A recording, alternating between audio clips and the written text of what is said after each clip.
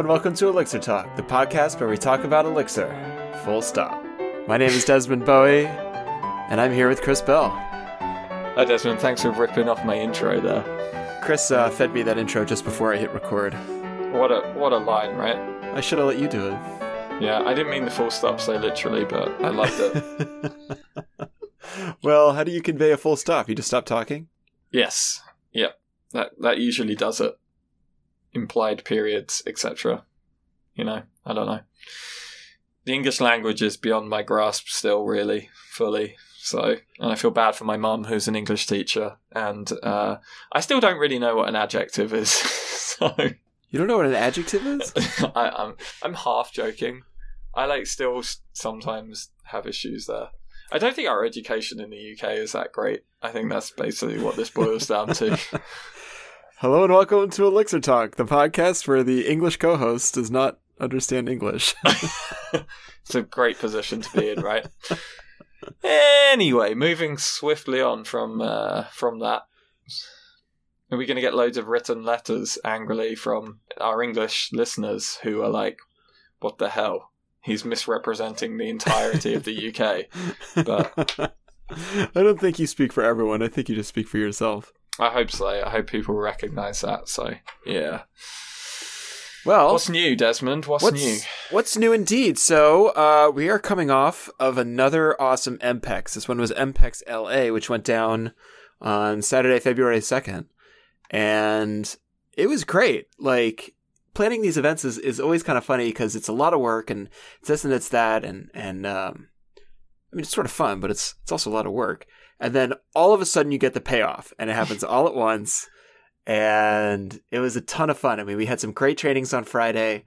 I led one on what it's like to use Elixir in production, which is pretty cool. And then the Nerves guys, Frank and Justin, came out and they led a cool workshop building a Nerves project and uploading it to Nerves Hub, which is awesome. And several people came up to me afterwards and were like, yeah, it's just... you push the button and you see the light blink and it's so satisfying. Like the physical stuff is so satisfying, So that was great. We had a wonderful speakers dinner at the home of one of our organizers, Hannah. And, it's super collegial. I mean, you were at the speakers dinner last year and it's just people are hanging out and it's a really great way for everyone to mingle and meet each other and really get a sense for we're part of this thing tomorrow. And then the day of was great. I mean, we were back at the same warehouse. Yeah. We were in last year, same piano player. The roof leaked. It did rain. The roof leaked everywhere. But honestly, I think that was the only mishap in the entire day. And that wasn't even your fault. So that's pretty good going. Yeah. I thought we managed it pretty well. It was also kind of cold.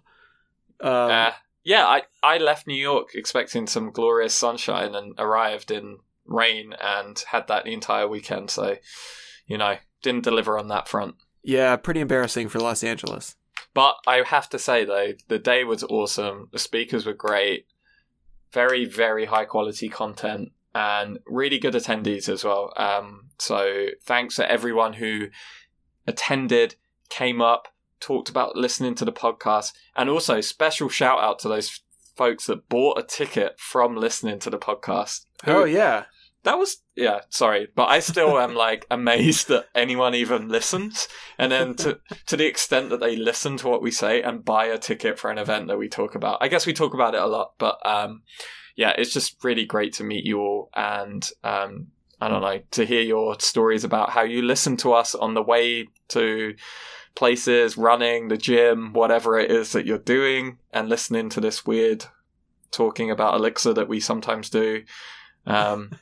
So massively appreciate it. Also, how much feedback did we get about needing to talk about Star Trek more? Quite a bit. I was going to say, maybe they bought the ticket so they could, or maybe they listen to the podcast so that they hear us talk about Star Trek, and the Elixir is just the filler for them. And yet we disappoint week on week. So yeah, there we go.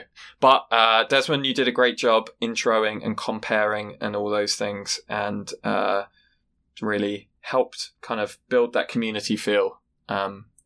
Just excellent day. So thank you so much. Yeah, thanks. It's really awesome to see people coming together, because like you can watch the talks online, and you should all watch the talks online because they're really strong talks. But like, it always has a vibe of you had to be there. Mm-hmm. I mean, the venue's cool. We had the disco ball. We had the musician. This year, we even had an artist come in and do watercolors. Oh, she was amazing. Like, they look so good. So, are you going to publish those somewhere or put them somewhere? Or? Yeah, we'll put them up on Twitter. We had she did one of each speaker. Mm-hmm. So here's the thing, folks. If you speak at MPEX LA, you will have a painting made of you speaking, and we're mailing those out to our speakers. This is all at no charge, of course. And yeah, we'll post those to our Twitter account because they're pretty cool. Yeah, no, they looked incredible. Like, I saw them on the day, and they were so good. So yeah. I mean, she was painting them live. It was pretty impressive. Yeah, but yeah, it's like and the single track and the vibe and the community there, like, it was small enough that everyone got a chance to meet each other. Mm-hmm. And that's cool. Like, it's always a bummer when you go to a conference and like you don't end up talking to people. And I'm shy. And it can be hard to make those introductions or, just go up and chat with some strangers at lunch or whatever. But this venue, like, really encourages, like, oh, you just kind of sit down at a table and everyone's there and everyone wants to say hello. Definitely. And yeah, like, making those connections, I think, is the real value of attending events like this. Definitely. Yeah, I second that wholeheartedly. So, yeah, such a good day. And shout out to all the organisers there. I think you all did a stellar job. So... Mm-hmm. Yeah. Thanks. And on a very related note, on a very MPEX-y note, we are in the midst of planning the New York conference as well. So that is going to be on May. Chris, don't fuck up the date. 1 second. I usually get this wrong, so I want to get this right. So that's going to be on Saturday, May the 18th, here in New York City, the best city in the world, apparently. I hate saying that. It's like very hyperbolic, but... New York is a great city, so you should come and hang out in the jazz club that we rent out. We're actually... Oh, God. I was going to say, have you ever been to LA? Mostly just downtown. Yeah, but LA is great. New York is a superior place. But so I'm going to edit that part out. Oh, wow. Yeah, I mean, you have that power, so... The CFP for the New York conference is now open. It's going to be open until later on in March. If you are looking to give a talk, if you've never given a talk before, if you want to talk about something to do with Elixir or something tangentially to do with functional programming, whatever you've got, go on the CFP, put in your talk. We love having first-time speakers. We can help coach you through if it's your first time speaking, if you need help with slides. Just a reminder, we pay for flights, we pay for hotels, we treat our speakers extremely well. You are the conference, so we thank you so much for putting in your talks, and please do it. If you need any help, you can also hit me up on Twitter, and I will be happy to help you out. So, yep, just go to mpex.co/NYC and you can do all of that there. So, yep. Check it out. Yeah, and then we'll have some very exciting news about the conference soon. I won't go into too much of that right now, but we're mixing it up a little bit from previous years. So we're in our 4th year of doing MPEX, which is crazy. Wow. Literally mind-blowing to me in some weird way that I've been talking to Desmond for 4 years, but also doing this conference for 4 years. And it's kind of mind-blowing that we've managed to do a conference for 4 years because, I don't know, every year we seem to just get more and more laps. So, but we churn them out and people come and hopefully you're enjoying it. So, yeah, it means the world to us to put this on and we're excited to do another one. So hopefully see you there or see you speaking there. Sweet. Check it out. MPEX NYC, where it all began. Where it all began. Yeah, so, Desmond, what's Chris, up in the world of Elixir for you? Were you going to say what's up in the world of computers? I wasn't, but maybe we should. Well, have the computers been treating you well? I guess. I've been using the same computer for a couple of years now. Oh, wow. Yeah, I'm actually at that point where I'm like, I need to get a new one. So, I don't know. That's the thing that's going to happen. Oh, I do want to say one thing. One of my excellent employees here at Frame, has been running an Elixir study group to teach more people at Frame.io how to use Elixir. Ooh. And I was part of it for the first time today. And I'm like buzzing from the fact that I got to teach people Elixir still. So I just wanted to shout out to my team because they are crushing it. And it's really cool to see more people learning Elixir. Awesome. We run a coding school at Versus where I work. It's more of like an introductory programming class for some of the other people at the company who aren't on the engineering team. And yeah, like we're teaching them Elixir because I think it's easier to teach people functional programming because it's just like functions and data. Nice. How's that been going down? Pretty well. Yeah? Pretty well. I mean, it's a mix of we meet once a week and then there's some homework assignments and then the rest of the week there's like koans and some code katas and, we give them links to Elixir School and stuff. Nice. But we're working on our own curriculum and it's pretty personalized. And it's cool because like people learn programming a little differently. And if you don't have any programming experience, then it's weird starting from scratch. This is a variable as opposed to coming to the language from a different language. Yeah. Most of the people in this Elixir study group at Frame, they're going through the Programming Elixir book by Dave Thomas, and they're kind of going through, but most of them have programming experience in other languages.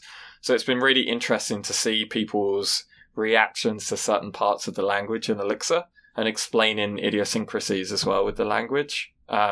So just today we were talking about keyword lists versus maps, which we shouldn't go into ever again, just for anyone that's listened to that episode. And we were talking about that and why you use one versus the other and why that exists in the language. And it's funny how much of the language is context, right? Like why something exists because of reasons before. And they were also lamenting at the fact that there's like various ways to invoke functions. Like when you use the function capture syntax in when you're doing that, why can you call it with the like /1 or why can you use that like &1, when you're passing a capture into it? So we're explaining some of those like idiosyncrasies and why you can do things in different ways, and the fact that most of it is just syntactic sugar, effectively. But I don't know. I tend to feel like Elixir has a couple of different paths, but it's not as divergent as some languages. And I think that helps with beginners learning it, definitely. I have no intention of talking about name captures for a while. Like we just got into the enum module, so this is like nice. Actually highly relevant, but we've been writing out all of our anonymous functions just to really drive home like this takes a function and that function receives, whatever arguments, 1 or 2 that it receives. And then you apply that function to where the input is. And I think it takes a while to get comfortable with that and just like really hammering home, this is what's going on here. So then you can get back into, if you want to do this, here's some shorthand. It's the same way, like we introduced the shorthand do syntax on functions. And I don't think we should have. No, it's probably easier to just do the do end, right? Yeah. And then don't explain to people that you can do shorthand at all. Yeah. Just focus on getting comfortable with that and getting stuff done in the language. Yeah, we did enums into streams, and that was a really interesting experience. It made me realize, like, people are asking about, like, how does streams work under the hood? And I was like, luckily I had someone else who's just actually a lot more knowledgeable than me about most of these things in the room. And that was really good to have someone else explain some of the concepts, because I realized like what a horrible job I did at explaining it first time around. Like, it's funny talking about streams being lazy and how they get evaluated, but also how you think conceptually about that concept, about like how something knows to call a next on it and keep yielding back and grabbing values from it, and how you can explain that in a really like baseline kind of way. And also like talking about when you need to use that versus using enum, etc. So yeah, it's been good. I don't know, I'm just very excited to see more people learning the language. Yeah, and I think it's like you sort of alluded to this, but I think it's a straightforward language to learn just because it's not that big. Yeah. Except for like, have you got into like with or like for comprehensions or any of that yet? No. Like, no. They're the like weird corners of the language that like today we were talking about like protocols as well, and talking about enum as a protocol and kind of abstracting some of those concepts. And then we got talking about collectibles, like the enum into and how that's like a collectible protocol. But I'd never even thought about that in the I don't know about you. I don't know if this is just a weird Chris thing, but I don't know. There's just like edges of the language, like for comprehensions I barely use. I think I've used it when you need to do like the Cartesian product, and that's it. You know, like do this and this thing, and that gets very difficult to write in maps or whatever else. But yeah. It's been an interesting experience teaching people again. So something I'd love to do more of. So cool. Teach more people. Well, if I could switch gears a little bit, pop the clutch on this one. I have a controversial opinion that I want to lay on you. Okay. And our listeners. I don't think it's a good idea to store state in processes. Okay. Yeah. So, and people talk a lot about, or there's a lot of literature around like, well, this is where you store state in this language. You have this long-running process, this gen server, it does this thing, you send it messages. Cool. But like, there's other ways of doing that I think are more useful depending on your use case. So, quick reminder about gen servers. You spin up this process, it receives messages, it processes them one at a time, and it stores state through a recursive receive loop. Basically, it gets a message, does the thing, and then calls receive again with whatever state you've updated, and that's how it stores it in memory. It doesn't like keep it somewhere. It's basically on a stack. This presents a couple of problems. One is that if the data it has is highly contested, then it presents a bottleneck. If one of your gen servers is holding something that a lot of other processes need, they're all going to queue up waiting to get that piece of data. So you don't get concurrency or read concurrency from it. You can serialize writes if that's a thing that matters. I mean, there's this natural funneling of work, which can be useful, but you don't have any options for having everyone read from it. Another issue is what happens when the process dies. And we hear about this let it crash a lot, but I think that hasn't sat well with a lot of us because it's like, well, what do you mean like let it crash? What happens to my data? The answer is it goes away. And unless you built the process in such a way that it knows how to recover its data when it turns back on, I mean, that is a way to recover your data. Maybe you hydrate it from the database, but that implies that the data is already somewhere else and you're just using this gen server as a cache. Or it's been passed in from a supervisor when it was started up, in which case you start the process back with whatever was passed in, which is a gotcha. Like if you put something that's dynamically evaluated when the process starts, it doesn't reevaluate it when it restarts. This is, again, when you've passed in that initial state from a supervisor init, and then you've passed that through start link and then down to init. Whereas if you have put your like setup logic in the init function, then it will rerun it. Furthermore, this can be an expensive operation to rehydrate this thing. So that's annoying. It's annoying. And like finding which process that you want to do the thing, like at Versus, my company, we keep player sessions in memory as separate processes. Well, to find the one that we want, we keep a mapping of like player ID to session PID in ETS. So every time we want to send a message to one of these processes, we have to first go look it up in the dictionary of what's the PID and then send it the message. So that gets a little clunky. And like, why? Why, man? Why? Why? Then you call the client function on the gen server, which turns around and calls the server function, which then turns around and calls the logic function, which actually does the thing. And like, why? Why? You know what I want? Sorry, you're going to say something? I'm going to ask what you're advocating for instead. So, it depends. Okay.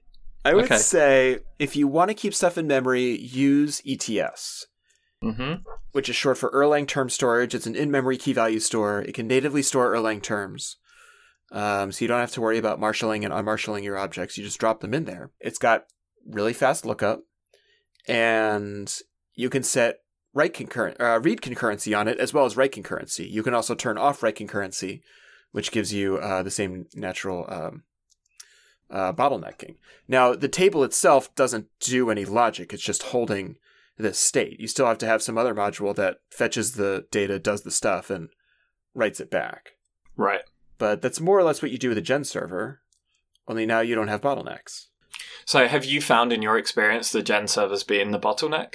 Depending on the piece of data, yeah. Like the way that we set a lot of it up, well, in one case, yeah. So we keep some data in gen servers as a cache, or we started to do this, then we realized, oh, like everyone needs this, so let's move it to an ETS table. Mm-hmm. Do you think, is this like a blanket statement of like don't store like state and processes, right? Is one thing, but isn't this like a misunderstanding of the trade-offs and like a better approach to storing state as well? Like ETS is like, that's why it exists, right? Mm-hmm. Like it's all about read concurrency. It's all about eliminating those bottlenecks. Mm-hmm. So do you think that you went down the path of gen servers because you felt like ETS was too complex? Like, what can you talk through some of the reasoning there? We like the conceptual model of every session is its own process. And so when we want to do something to or with a session, we look up the process and have it manage it. And if something gets corrupted, then it doesn't corrupt all the other processes.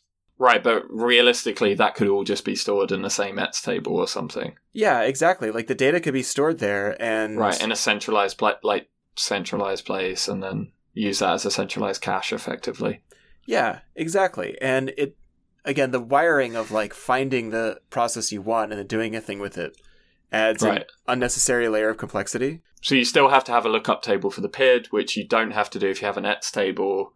And then you're straight to the data rather than doing this in direction. Yeah, exactly. So like processes, like it doesn't bias anything there.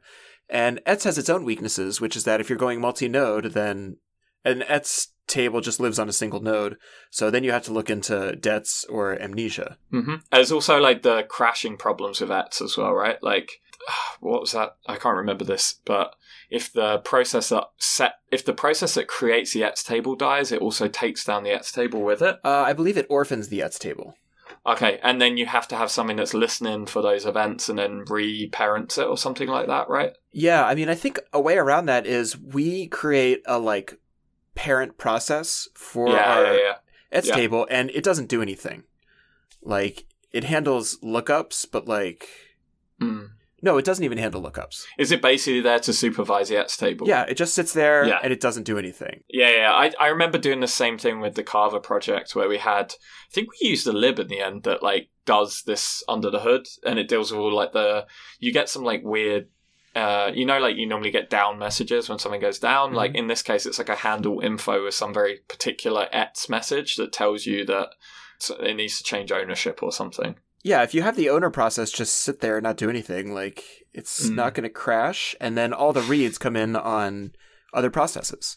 Right. So I think the blanket statement of like don't store stuff in a gen server is like don't store very like highly read data in a gen server, right?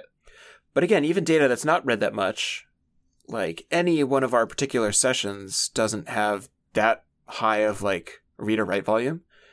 But the mechanism, like the wiring of talking to these things and finding the one you want to talk to, and then dealing with like data loss and recovery adds a fair amount of complexity. Mm-hmm. So yeah, like maybe the answer is we've been doing it wrong, but it seemed like a good idea at the time, which isn't really an excuse, but it still feels like that's the way that the community pushes us. And that's what we talk about, this language of, oh, here's how you store state, put in a process. Do we talk about that? Because I think that, like, if you think about it, like, ETS is there, right? Like, ETS is built into Erlang. Like, you can just roll it. And I think that even the docs push you in that direction for read concurrency, if I remember. Mm-hmm. I haven't looked at the gen server docs for a long time. And the same with the agent docs, right? Or do agents have the same problem? I can never remember this. Yeah, agents are just gen servers. Yeah, but I thought they, like, handle read concurrency better. I don't know. Maybe that's not true. I've never used an agent because it's like, why? All the examples are like you store a counter and it's like, okay, sure. Right. I think that, agents are just basically the wrapper around keeping state, right? That's the bottom line there. I just can't remember if there's any better read concurrency with it. There probably isn't if it's just a wrapper around a gen server. Yeah, I'm pretty sure it is. Yeah. I'm trying to search quickly in the docs. Yeah. I mean, yeah, I think like, yeah, I think the docs point you in the direction of ETS in the first place. So then it's like, it strikes you as like, what do you do with a gen server, right? Like, what should you keep in there and what should you model in a process versus modeling in some other centralized state store, whether it be local to the node or not? Mm-hmm. So that's kind of an interesting question. Trying to think about situations where successfully use a gen server to model simplistic state. Can't think of any really, really, really good use cases why you would only use that, you know? Mm-hmm. I think like simple state, it makes sense. Like if it's not doing much, it just needs to grab some data, put it in there, act as a simple cache. It's very like low on the read. Then like a gen server is reasonable, or an agent as a specialization of that gen server is reasonable, right? Well, but again, if it's your cache, like what happens when the thing dies? Like you turn the system off and turn it back on. I mean, but you've got that. The thing is like about that is like that's going to be a problem no matter. That's just a problem of keeping things in state. So whether it's in ETS, whether it's there, wherever it is, that's going to be a problem for your system, right? Mm-hmm. But like at the same time, like punting it off to external systems, you're basically like saying, hey, Postgres, like I'm going to trust you with this state and you know how to deal with it because that's a specialized system for dealing with state and storing state longer term, right? And whatever it might be, and being able to query that state. But you're not like totally alleviating that problem. You're just putting it to someone else's concern, right? Like you're saying that there's these things that are sometimes better placed for storing this stuff, but I think sometimes we see all those things as like a silver bullet for like, you know, don't worry about it, just put it in a database. But you have other problems with scaling a DB as well, you know, like have you tried scaling a DB with billions of records? Like that's never going to be a fun problem, and you end up with like needing to shard, needing to make sure that like you're backing up all the time, like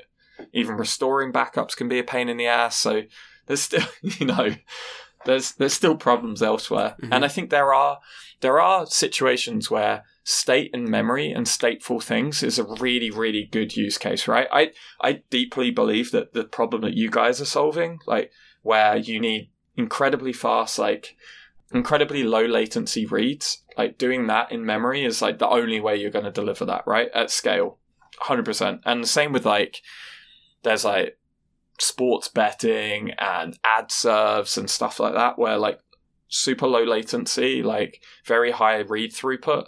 Like the only way you can deliver that is through like in memory, basically, you know, where the milliseconds count.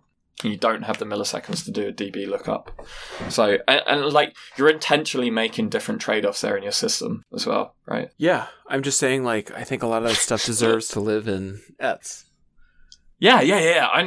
By the way, I'm not disagreeing with you at all. I think ETS is the place to put it. It's my endeavor now is figuring out why you put it in a gen server and not somewhere else. So. Well, yeah, again, it seemed like a good idea at the time to say, like, each session is its own process. It's a clean model for communicating with them, and trouble with one doesn't affect the other. Right, definitely. Right. Yeah, it didn't buy us a lot.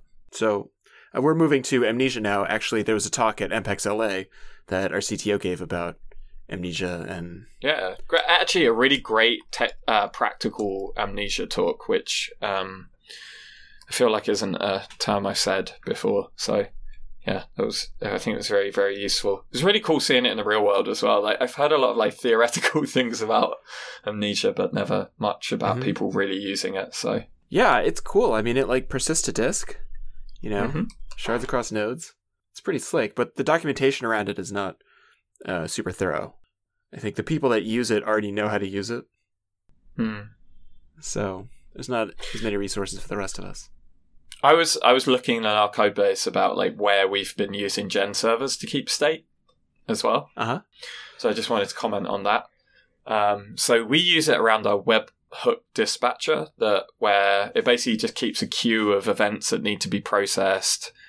So every single time we need to send out something, it keeps that in memory, queues up an event to send, keeps track of all of the open Hackney streams that are like HTTP connections, and knows how to publish events from the queue to a particular stream and not overload itself. So that's one place where we're using gen servers to keep state, but it's very simple state. It's not complex kind of state at all here. It's a single process that's doing it. And when you deploy your app, don't you lose all that? Don't you lose that state? Yeah, we've got around that a lot with. So this is being fed by our event bus. So I think there's other ways to deal with that problem, right? Like you could say that we are going to back up the events that need to be sent or capture them if they fail. Whatever happens there, ack an event once it's been sent. There's other ways to deal with that distributed problem, like distributed kind of state going away problem. Mm-hmm. So yeah, that's what we're doing today. And it's acceptable for us to say that we keep all these events around and we're processing them, and if the node goes down, we're not going to lose it. We can rerun and replay all those events. Mm-hmm. That's something that we've designed in the system from the get-go. Mm-hmm. Yeah. Like if you built it from the ground up to persist that, then that's fun. Already, I think you're talking about a lot of extra wiring around like, mm-hmm. We're just going to store state in this process. It's like, yeah, well, to support that, here's a bunch of infrastructure under the hood. Yeah, definitely. And I think that's the thing that everyone needs to realize. Actually, Miriam's talk is all about that, right? Like, it's like, Erlang seems like a silver bullet for all your problems sometimes. And do you just connect nodes together and everything's fine? And you'll be able to do all these magical things and you don't have to have all these problems. But the reality is that you still have a lot of those problems, and you need to understand where what trade-offs you're making in your system by adopting these technologies, and what trade-offs you're making by adopting storing state in a process or whatever you're doing there, and what you need to do to deal with the consequences of that as well, and whether that's an acceptable thing for you to be investing in the state of your company or whatever you're doing right now. Chris is referring to Miriam Pina's opening keynote at MPEX LA the other day. Thanks, Desmond. Which we will post a link to in the show notes. So many MPEX talks in that show notes, so... Yeah, they were awesome. Do you remember Ashi's closing keynote? Oh, yeah, I haven't stopped thinking about that. So it was an incredible talk. And I'm really glad I got to be there in person to witness it. I thought it was, probably the best technical talk delivery I've ever seen. Yeah, I mean, spellbinding. It was a real story, and I haven't watched the video. I'm not sure if that's really going to come across in quite the same way. But she's just such an engaging speaker. Yeah, and literally everyone went to the after party just talking about this talk, so mm-hmm. I don't think you can ask for much more as a conference organizer, right? Well, sort of. I mean, she and I were joking afterwards because I delivered the closing remarks following her talk. So I get up on stage and I thank her. Later, she was like, "Was everything cool? You gave me a weird look, and I was wondering if I screwed up the talk." And I told her, no, I just didn't know how to follow you. I mean... Yeah. That I honestly, I would have just, I don't know. Just give it up. Gone into a weird mode of just saying words that meant nothing for a long time on the stage. So I think you did a good job to just even get up there and say anything. So, oh, man. Yeah, it was a tough one. Well, my loss is your gain. So check that out. So in closing with this topic, you're saying gen servers can be useful for some kind of state. Maybe. Sometimes. But ETS is a great way to go. If that's one of the decisions that you're able to make on your system. If you need something that has pretty high read throughput, ETS is definitely a good way to go, storing centralized state. But there's another thing here that you can do, right? You can still have many ETS tables running. The mm-hmm. overhead in having an ETS table isn't that high. So if you still want some of those guarantees about state separation and some of the protections that the supervision tree can afford, yeah, that might be an interesting way to go as well. Mm-hmm. Yeah, and I think you could use gen servers for things like recurring jobs or background workers, that sort of thing. But then they're not really storing state; they're just other actors in your system. Right. So that's the key. They're storing temporary ephemeral state, and it's okay for it to go away or whatever, right? What you're talking about is longer lived state that the state might go away, but it's actually okay if it does, or you have mechanisms in which to rehydrate or do whatever you need. Mm-hmm. Yeah, things where it's okay, like you said, if you lose the state or it's easy to recreate or the state is not that useful. It's well, here's the last time I ran. That sort of thing. Do you think this is our 25th episode just talking about stateful processes and stateful versus non-stateful systems? Well, the other day one of my colleagues was what was he like? He was going through some of our early catalog, and he said, you should talk about some of that stuff again. I mean, I don't know how many people go back and listen to our early episodes, but he said, maybe there's more there. And I remarked that you and I, Chris, have talked about revisiting a bunch of topics because, we change our minds, we learn new stuff. We constantly get corrected by members of the community. Thank you. And, the technology is still evolving. Mm-hmm. And we're all kind of learning new use cases as we go. Yeah, definitely. And I think our opinions change as time goes on and the experience grows with systems, right? And you learn the intricacies of running these things in production and what it means for your team to adopt it as well. So yeah, it's definitely worth revisiting. We should do more of that. Yeah, I mean, I hope our opinions change because, otherwise we would just still be bratty teenagers. And yeah, otherwise just listen to the old ones and don't bother listening. But yeah, that's true. Yeah, so thank you so much for listening. As always, we would love to hear your feedback on this episode or any other episode we've published to date. So you can hit us up on Twitter, which is twitter.com/ElixirTalk. And as always, we love hearing from you and we love your ratings and reviews on wherever you're getting this podcast in your ear holes right now. So please go on there, give us a rating, let all your friends know, and spread the word about Elixir Talk. So yeah, there we go. Cool. And as always, keep elixiring. Keep elixiring. Keep elixiring.